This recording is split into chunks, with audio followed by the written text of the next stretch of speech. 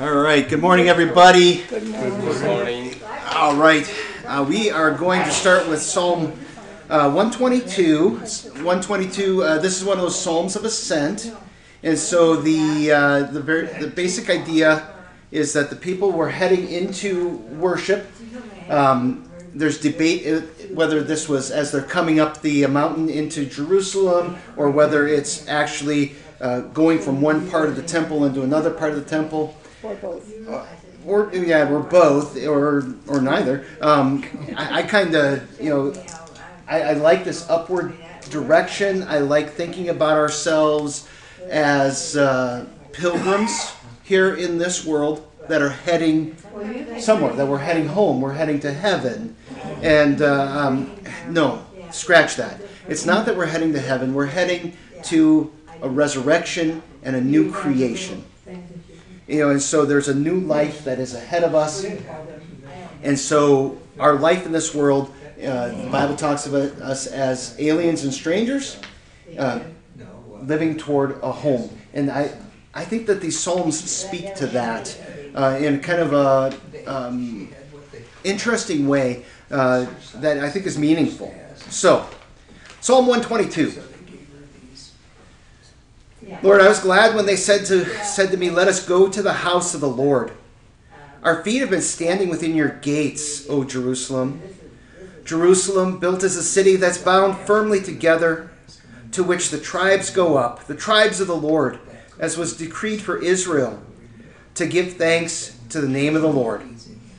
There, thrones for judgment were set, the thrones of the house of David. Pray for the peace of Jerusalem. May they be secure who love you. Peace be within your walls, and security within your towers. For my brothers and companions' sakes, I will say, peace be within you. For the sake of the house of the Lord our God, I will seek your good. In Jesus' name, amen. All right, so the section of Romans chapter 8 that we are in is verses 18 through 24. We're going to work our way through this. Would somebody be willing to read those verses for us again this week? Verse 8, 18? 18 through 24. Okay, I can do that. Well, it's already written. I can just read it from the... Yeah, it's right there. For I consider that the sufferings of this present time are not worth comparing with the glory that is to be revealed to us. For the creation waits with eager longing for the revealing of the sons of God. For the creation was subjected to futility, not willingly, but because of him who subjected it in hope, that the creation itself will be set free from its bondage to corruption and obtain the freedom of the glory of the children of God. For we know that the whole creation has been groaning together in the pains of childbirth until now, and not only the creation, but we ourselves, who have the first fruits of the Spirit, groan inwardly as we wait eagerly for adoption as sons, the redemption of our bodies. For in this hope we were saved. Now hope that is seen is not hope, for who hopes for what he sees? But if we hope for what we do not see, we wait for it with patience. All right, thanks, Mo. So last week we talked about the sufferings of this present time being not worth comparing with the glory that's being revealed in us. And it's talking about this work of salvation leading us to the resurrection, and that as we look ahead to what we will be, that the sufferings, the pains that we experience in this life, although they're very real and we do suffer them, they don't even compare to the glory. I sometimes wonder if we'll even remember, because what we will experience will be so good, and it's that comparison is just like, that was nothing, now that I have this. So verse 19, the English Standard Version says, "For the creation waits with eager longing for the revealing of the sons of God." I translated it this way: "For the eager expectation of the creation eagerly awaits the revelation of the sons of God. Now, there is, I think, a subtle difference there. And what I noticed was that this word, eager expectation, is a noun. And it's actually the subject of the sentence. The way that it's treated in the ESV is more verbally or maybe even adjectively. The creation waits with eager longing. But the eager longing is actually the subject of the verb that it's waiting for the revealing. One of the commentaries that I'm using is the Concordia commentaries series on Romans, and there's a professor for Concordia, Irvine, who wrote the commentary, and of course as part of that process he has to go back to the original languages and translates it. And he translates it this way. Indeed, the fervent expectation of the creation eagerly awaits the revelation of the sons of God. So the subject of the sentence is actually eager expectation or fervent expectation. This word is a compound word. I know in German you can take like a whole bunch of words and just kind of string them together and just make up words as you go along. Right. It's one of the charms of the language. Let's just. Absolutely. This is kind of in that mode where they took a bunch of words and they jammed them together to come up with a new word.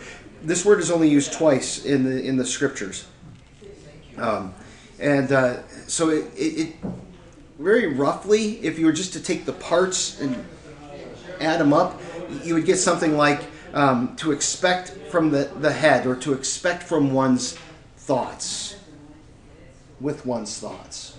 That this is what your mind is fixed on. The word that gets me puzzled is creation. What is the creation in this sentence? That's something that's debated, and it's something that we're going to talk about. Okay. Yeah, absolutely. So we're going to get to that here in a moment. The way that it's used, it suggests a picture of a person craning his or her neck to see what's coming. You ever been so excited? I think like a little kid in a parade. They're like, they got their necks going side to side, trying to see what's coming down the way, and they're so excited about.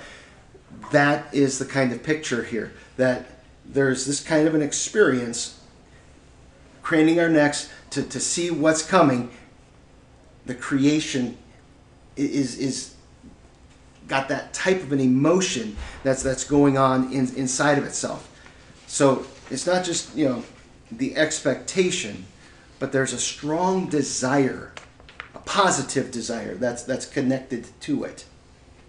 And this eager expectation belongs to, as Ed pointed out, the creation. And right up front, I will admit that there is debate about what does that mean. Mm-hmm. What are they talking about? When it says the creation.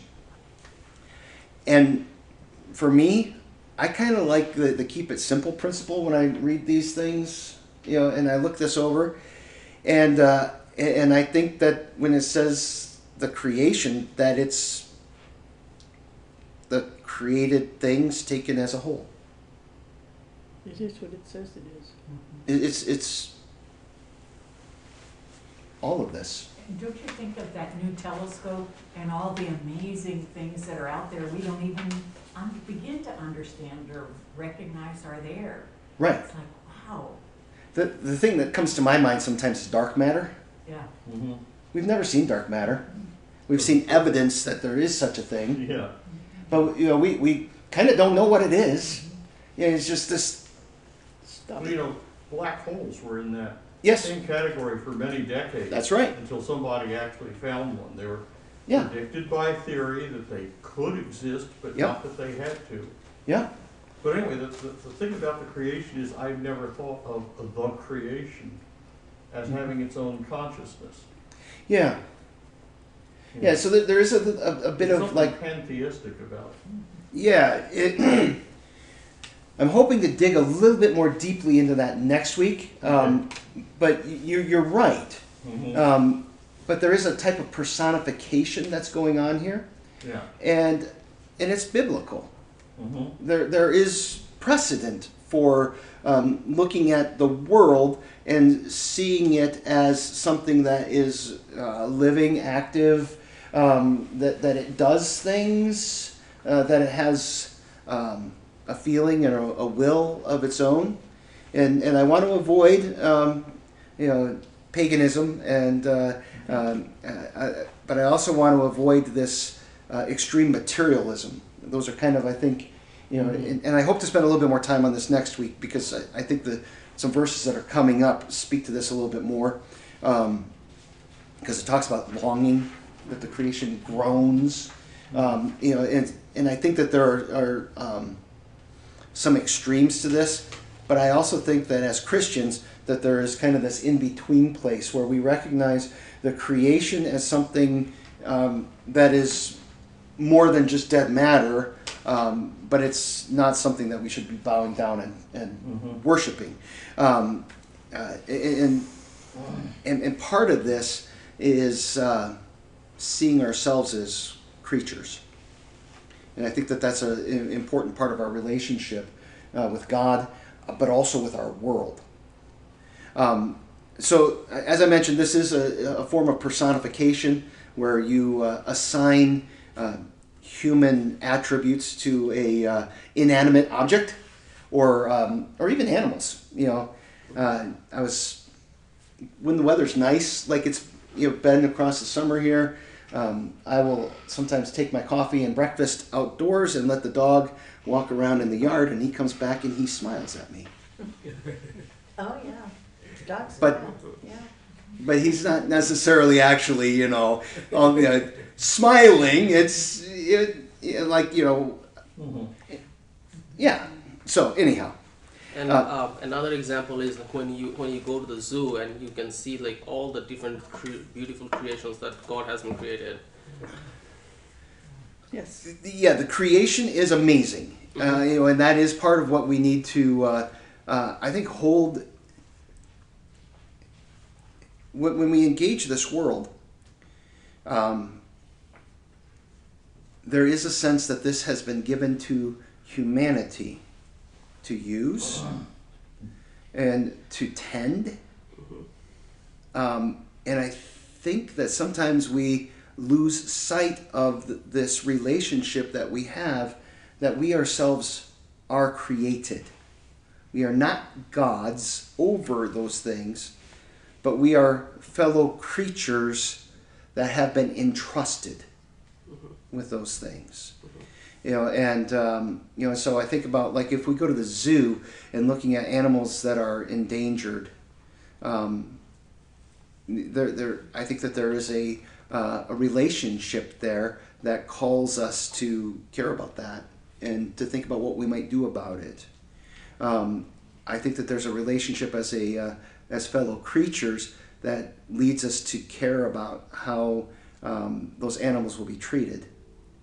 And you can extend that out to other parts of creation as well. Keeping it simple, creation, for my money, Ed, it's everything. It's all of it that's out there. Okay. So it's the animate stuff, it's the inanimate stuff, and Psalm 19 is my quote-unquote proof text for this idea. That this is used this way in the scriptures. So Psalm 19 says, "The heavens declare the glory of God. The sky above proclaims his handiwork. Day to day pours out speech, and night to night reveals knowledge. There is no speech, nor are there words whose voice is not heard. Their voice goes out throughout all the world, and their words to the ends of the world." I think that when we look out here at the things that are around us, there is good evidence just from what we see in creation, that there is a creator. You know, whether you want to talk about beauty or complexity, you know, all kinds of things would lead us to believe that there is a creator. Now, pause on that for a second. Just because you believe that there's a creator, does that mean that you believe in the one true God who's given his son Jesus to die for us? And no. You know, and so we got to be clear about that. In James, it says that the demons believe that there is a God, and they shudder. Literally, their hair stands on end. Just this fear that they have because of that knowledge. You know, and so looking out there, it's as if the creation speaks, and in the way the Bible talks about these things, it does. It speaks to us. It communicates with us.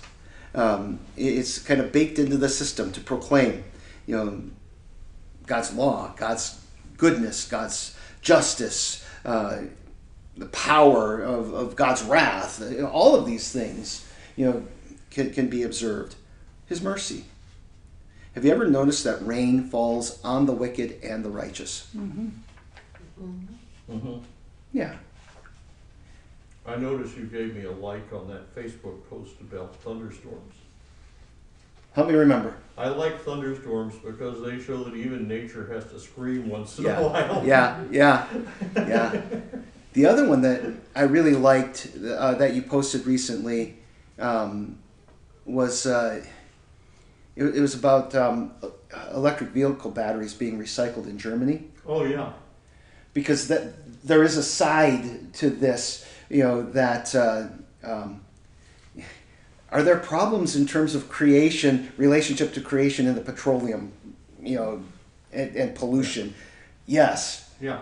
But, and, you know, there's just been all this stuff about, where are we going to get all this lithium? Yeah. And there's been, it's just the nature of the batteries. You can't reclaim any of that. It all gets mixed together. Well, unless you do something about it.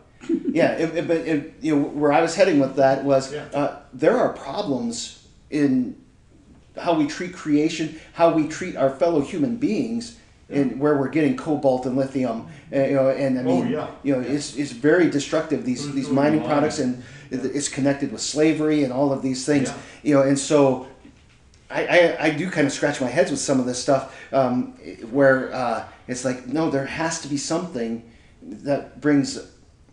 We can't pretend that there's no injustice in that system, you know, just because it gets rid of this type of pollution. There's another problem here, you know. So, okay, what do? And I love that there's a company over in Germany, apparently it's connected to Volkswagen, and they're reclaiming these heavy metals out of the batteries, and they're figuring out how to mine them to get the things that are already out there. And there was, I just simultaneously, sort of pretty close in the news, was an announcement from GM. And I don't mean to say that Volkswagen is more moral than GM. No. You know, they all have all sorts of crazy corporate policies. But GM was announcing that they had signed a huge contract with someone to provide the metals they needed to make electric cars. And it was like, it wasn't in the text, but it seemed like, well, we don't care where you get them. You know, whereas Volkswagen was working on this, maybe just a pilot project, but to get them in a much better way. Yeah. So it's not always what you do, sometimes it's how you do it. Or why. And why, And when we look at how we relate to the world, seeing it in this personified way, recognizing ourselves as creatures, there is a connection that's there. And like I said, I want to dig more deeply into that next week, but we're going to continue to kind of bounce off of it as we go through today. So the eager expectation of the creation eagerly awaits. There's a lot of eagerness here. sometimes I translate things that way to be redundant, to kind of hit the idea multiple times. But the whole creation is waiting for something. The whole universe, I put world, but the whole universe wants something to happen. And the eager expectation of that creation eagerly awaits the revelation of the sons of God. Now, we've talked about this in the past in terms of the sons of God. That can rightly be translated as the children of God. I like to leave it with sons because I think there's another element that's important, that was important in the culture anyhow, that at the time that this was written, only sons received inheritances. And this isn't, it's calling men and women sons of God. So it's saying that all of us are receiving this inheritance. And it's basically saying that this the universe is waiting for the people of God to be seen. And when it says the revelation of the sons of God, it's that they would be revealed.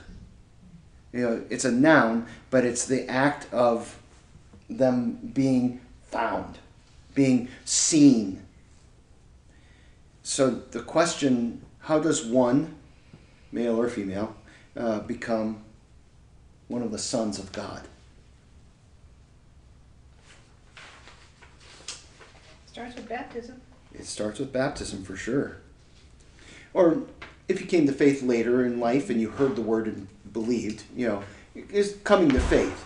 And so for most of us, that was our baptism, right? Mm-hmm. It's one of the things I love about being Lutheran. I don't remember not being a Christian. Did you notice I didn't say that there was a time that I wasn't? You just said you don't remember. Right, exactly. Because, when I was about a month old, my parents brought me to church and I was baptized. And the Holy Spirit did His work, calling, gathering, enlightening, creating faith. Okay?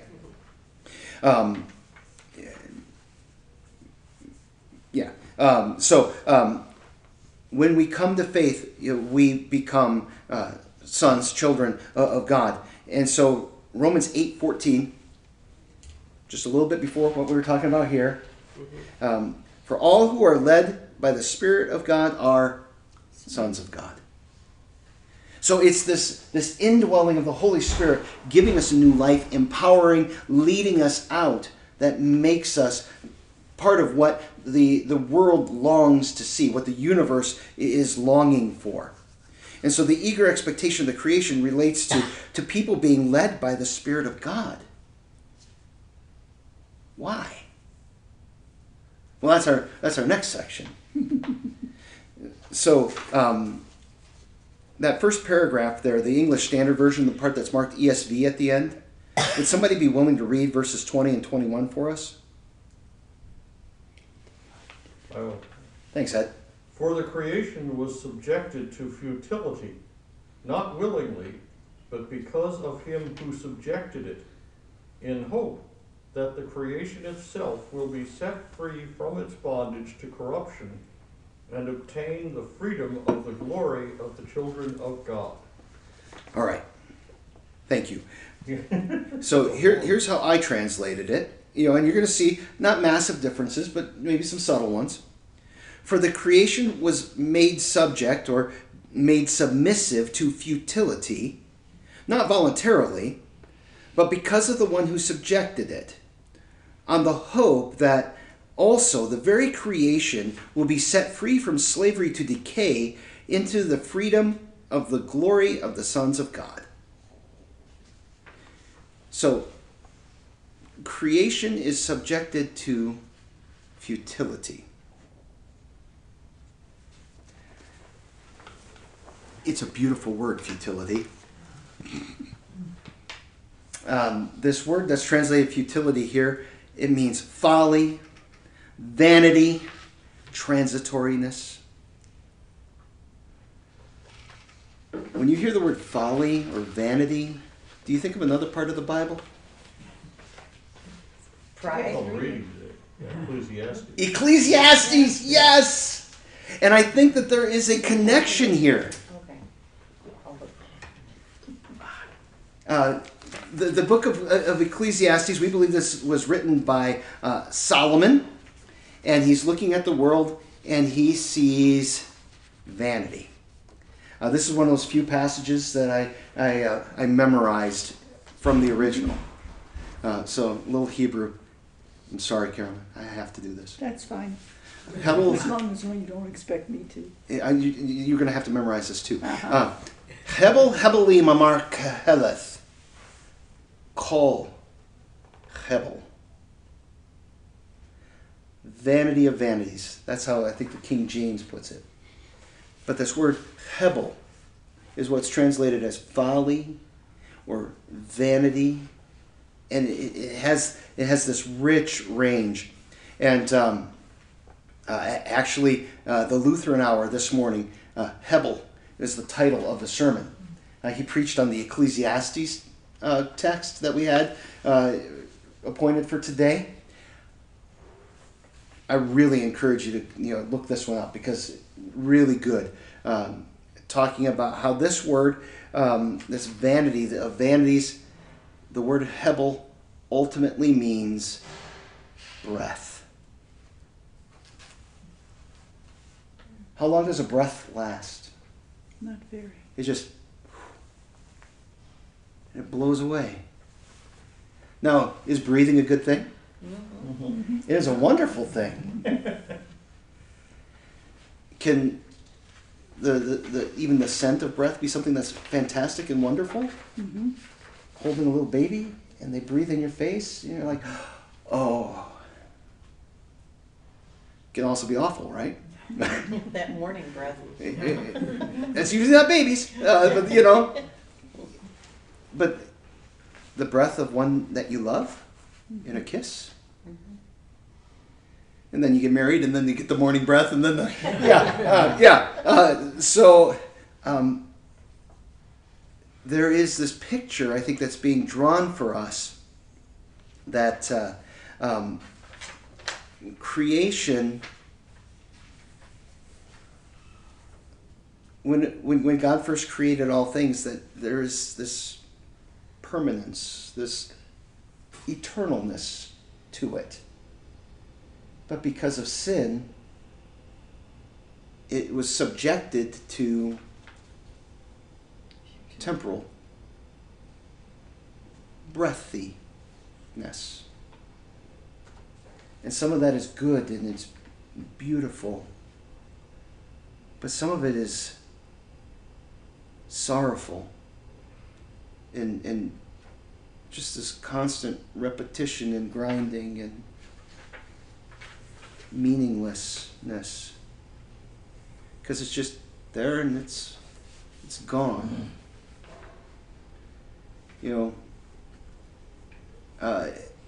Sometimes we think about what is our legacy in life. I don't know, maybe that's just me, but what impact does my life leave in the world, right? There are some names that are out there that have been around for a long time. Julius Caesar. Yeah. Alexander the Great. You got the Buddha. These are people who impacted the world, and their names are going to be remembered for a long, long time. Even after we're gone, even after people have completely forgotten us. And frankly, that doesn't necessarily sit well with me. There's part of me that wants my name to be remembered for something wonderful and great. And I had a member in my previous church. He's a bit of a philosopher, and sometimes he would ponder eternal life. And one day he said, I think eternal life is my children, my grandchildren. In a sense, me passed on from generation to generation, and they'll remember me. I'm like, okay, you got 2 generations, Yeah, that's it. Yeah. maybe a third. In my line of work, I could see where I could impact it, for a while. Martin Luther's name's been around for 500 years. I doubt that my name will be. Don't give up hope. I'm not sure that I want to hope for it. Yeah. You know what I mean? Yep. Um, Because if they're going to remember your name, you don't know for sure what part of you right. is going to be. There's that too. Yeah. But just where does what impact does this life have? And King Solomon, who we remember his name, and we remember a lot about him, and he looks at it all and he just says, "It's a breath. Mm-hmm. It has no more significance than." Yeah. Have you ever watched any of Altered Carbon? I have not. I've read some stuff about it. It's an interesting idea. Yeah, in that series, everyone has a little sort of what you might call a chip. It's sort of like a little slice of a vertebra in their neck that stores all their experiences, all their thoughts. And they regard the human body as a sleeve. So that if something happens, if your body is killed, they just pull this chip out and put it in a new body. And it just raises all sorts of, what's, existential stuff. Yeah. Is that new me? Is that really me? Or is that, it's tricky too. Yeah, so are you only these things that go on up here in Right. this electrical chemical soup Right. that's going on in your mind? Or is this body actually connected to who you are? Right. And so I believe that we were created to live forever. I believe that the earth was created to be forever, and that with the fall, then this decay, this temporariness, comes into being. And so creation, including this stuff, your flesh and bones, intended to be eternal. And I think when we read the Bible, there's an arc, a storyline, where at the creation, you have eternity. Then you have the fall. And then God's going to do something about the fall. And that is, he's going to give his only begotten Son, his eternal Son, to redeem us, to lead us into the new creation. Because it's not we die and go to heaven. It's we die, we rise again. And that someday there's going to be new heavens and new earth. And in the new creation, there's no more death, no more decay. And so it's from creation to fall to redemption to new creation is the end game. And this is one of the problems that I have in dealing with the theory of evolution. Because the theory of evolution is very much predicated on death. Now, I do think that evolution is the order of this world. I think that this world is completely and totally steeped in death. And that it is the rule of this present time that we are in. Make no mistake about that. And this is what Jesus experienced when he entered creation in the incarnation. So the world fell, was subjected to this Hebel, and then God, the second person of the Trinity, who's revealed to us in Jesus, he leaves eternity and he allows himself to be subjected to 33 years. What's 33 years? Mm-hmm. 33 years seems like a lot to you, right? Mm-hmm. How old are you now, Mo? 35. Yeah, I mean, it's just 2 years shy of your entire life. Mm-hmm. That's a lot. I look back at 33, and that actually seems like a while ago. It was. There was, I saw an article when some learned person had studied things for a long time and determined that 33 was the end of adolescence. And I thought, all these centuries we've been worshiping an adolescent. Yeah. That's wonderful. And Jesus comes and just this short, and he does that in order to redeem that which was subjected to futility. Something that was intended to be eternal, that became very temporary. And the eternal God steps into that breath and just carries that burden of what it means to be subject to futility. You know, to be subjected to time, to decay. You know, and this is something that Jesus did willingly, but the creation did not do willingly. It was not voluntary. Sometimes people will say that God is unjust because he gave his son, to die. And he made his son do this. It's always important to remember, no, God is one, and they have one purpose. They have one. They are in complete and total agreement. And it's not that the Father made the Son do this. The Son was completely on board to give himself in order to redeem us. So the creation, however, was not subjected to futility voluntarily, but because of the one who subjected it. And so, who subjected it to folly? Because some people will say that it was humanity, and you can make an argument for that. Psalm 8 talks about the world becoming subject to humanity.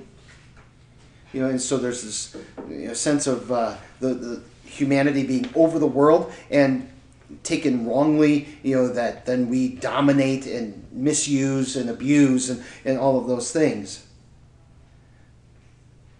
But the person that I think ultimately is the one who subjects creation to folly is God. Mm-hmm. Yes. Well, if you look at the next words, Mm-hmm. in hope.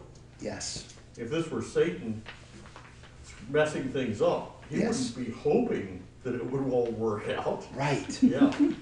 Yeah. So he subjects everything to folly in order, he says, on the hope that the very creation will be freed.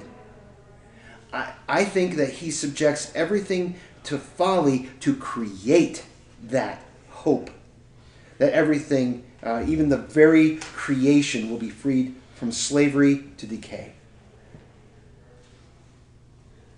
That as he subjects creation to folly, he is putting something new into the system. That through death, particularly one death, of the eternal God who gives himself and steps into folly and allows himself to be sacrificed, all of the sin and all of the death that humanity brought into themselves is turned back. And so the whole thing is redeemed in order to redeem us. So I read this. It seems to me that decay was not part of God's plan from the beginning, but creation was subjected to slavery to decay. That God did this, and it seems that would be at the fall into sin. That makes the most sense to me. That's when people started dying, and that's the order. That's the rule of this world. That death is kind of how this world works. In this world, all things die. And death is worshipped and it's revered in this world. There is a... have you ever seen the images? It's often a tattoo. It looks like Saint Mary, but like with a skull face. Yeah, it's part of Mexican culture. Oh, okay. Yeah, and that image is called Santa Muerta.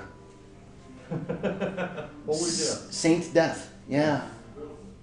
Yeah, and it really doesn't have anything to do with Mary. It's what we call syncretism, where you take part of one religion and you mix it with something from another religion. And so when you think about the colonization of Mexico, highly Roman Catholic, bringing the saints with them, and that got blended with some of the gods of the native people at the time, and you get Santa Muerta. So they had this god that was a death god, and the images get crossed over. And this is still a pretty significant part of some of the cultures in Mexico.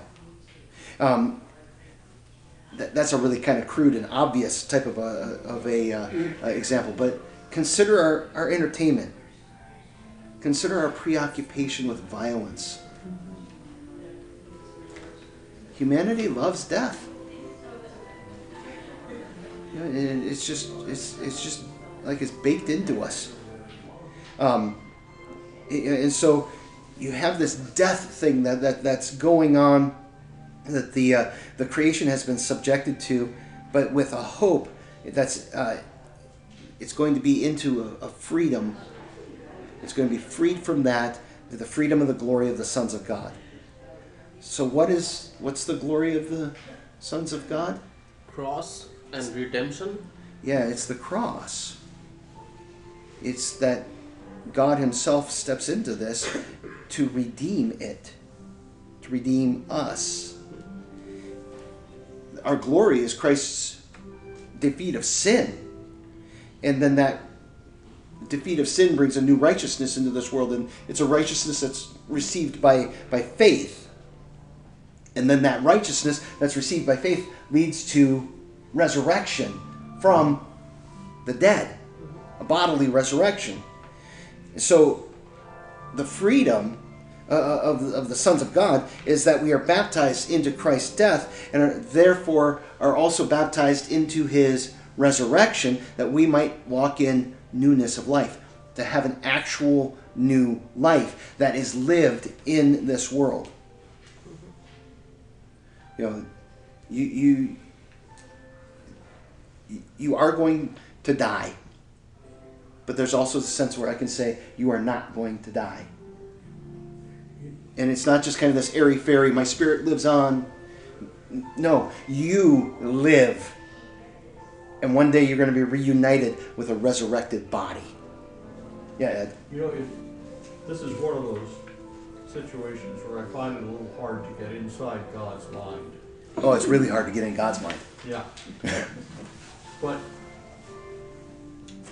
an analogy for me, there was a computer program once that simulated CT scanners.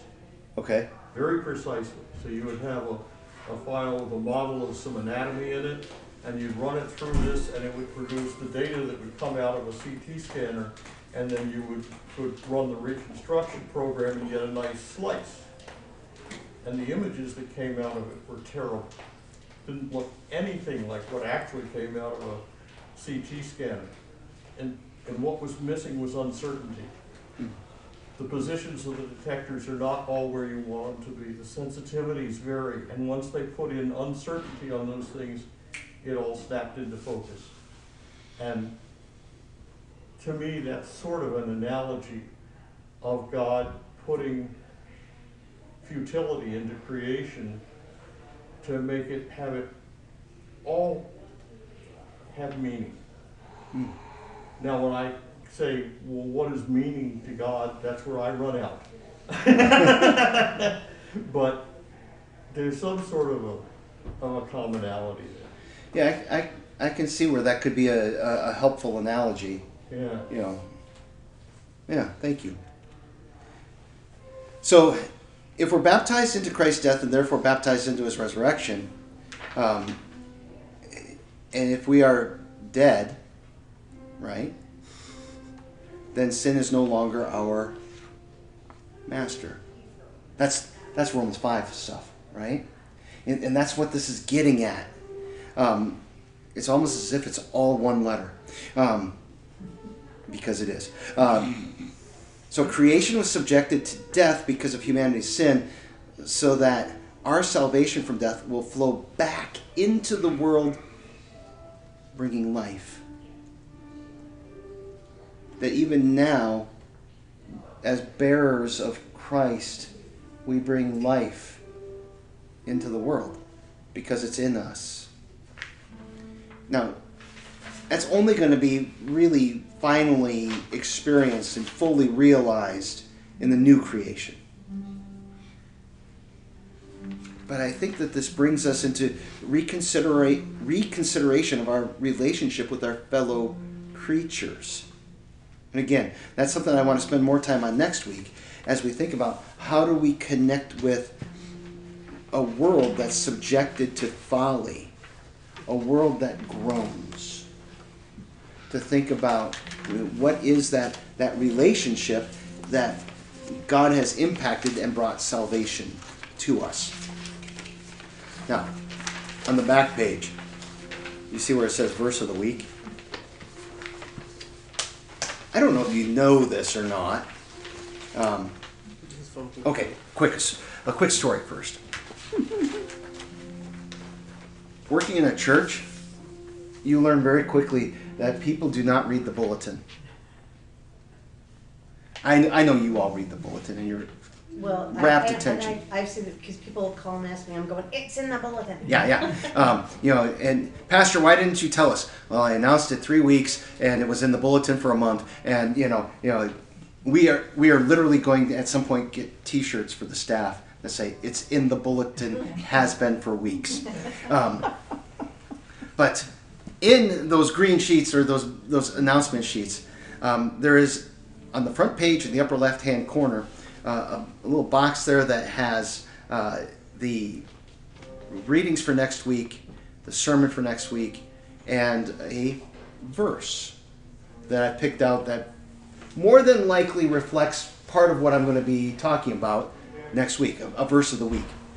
And the idea is that, she's got it right there, that, you would take a look at that and you'd look up those verses throughout the week to help to prepare for being here on Sunday. But that verse of the week could be like a mantra. That's not a very Christian word, but the idea is there, something a touchstone to help you to think about who God is, what He's done for you, to have a little bit of His Word in your life that leads you into next Sunday.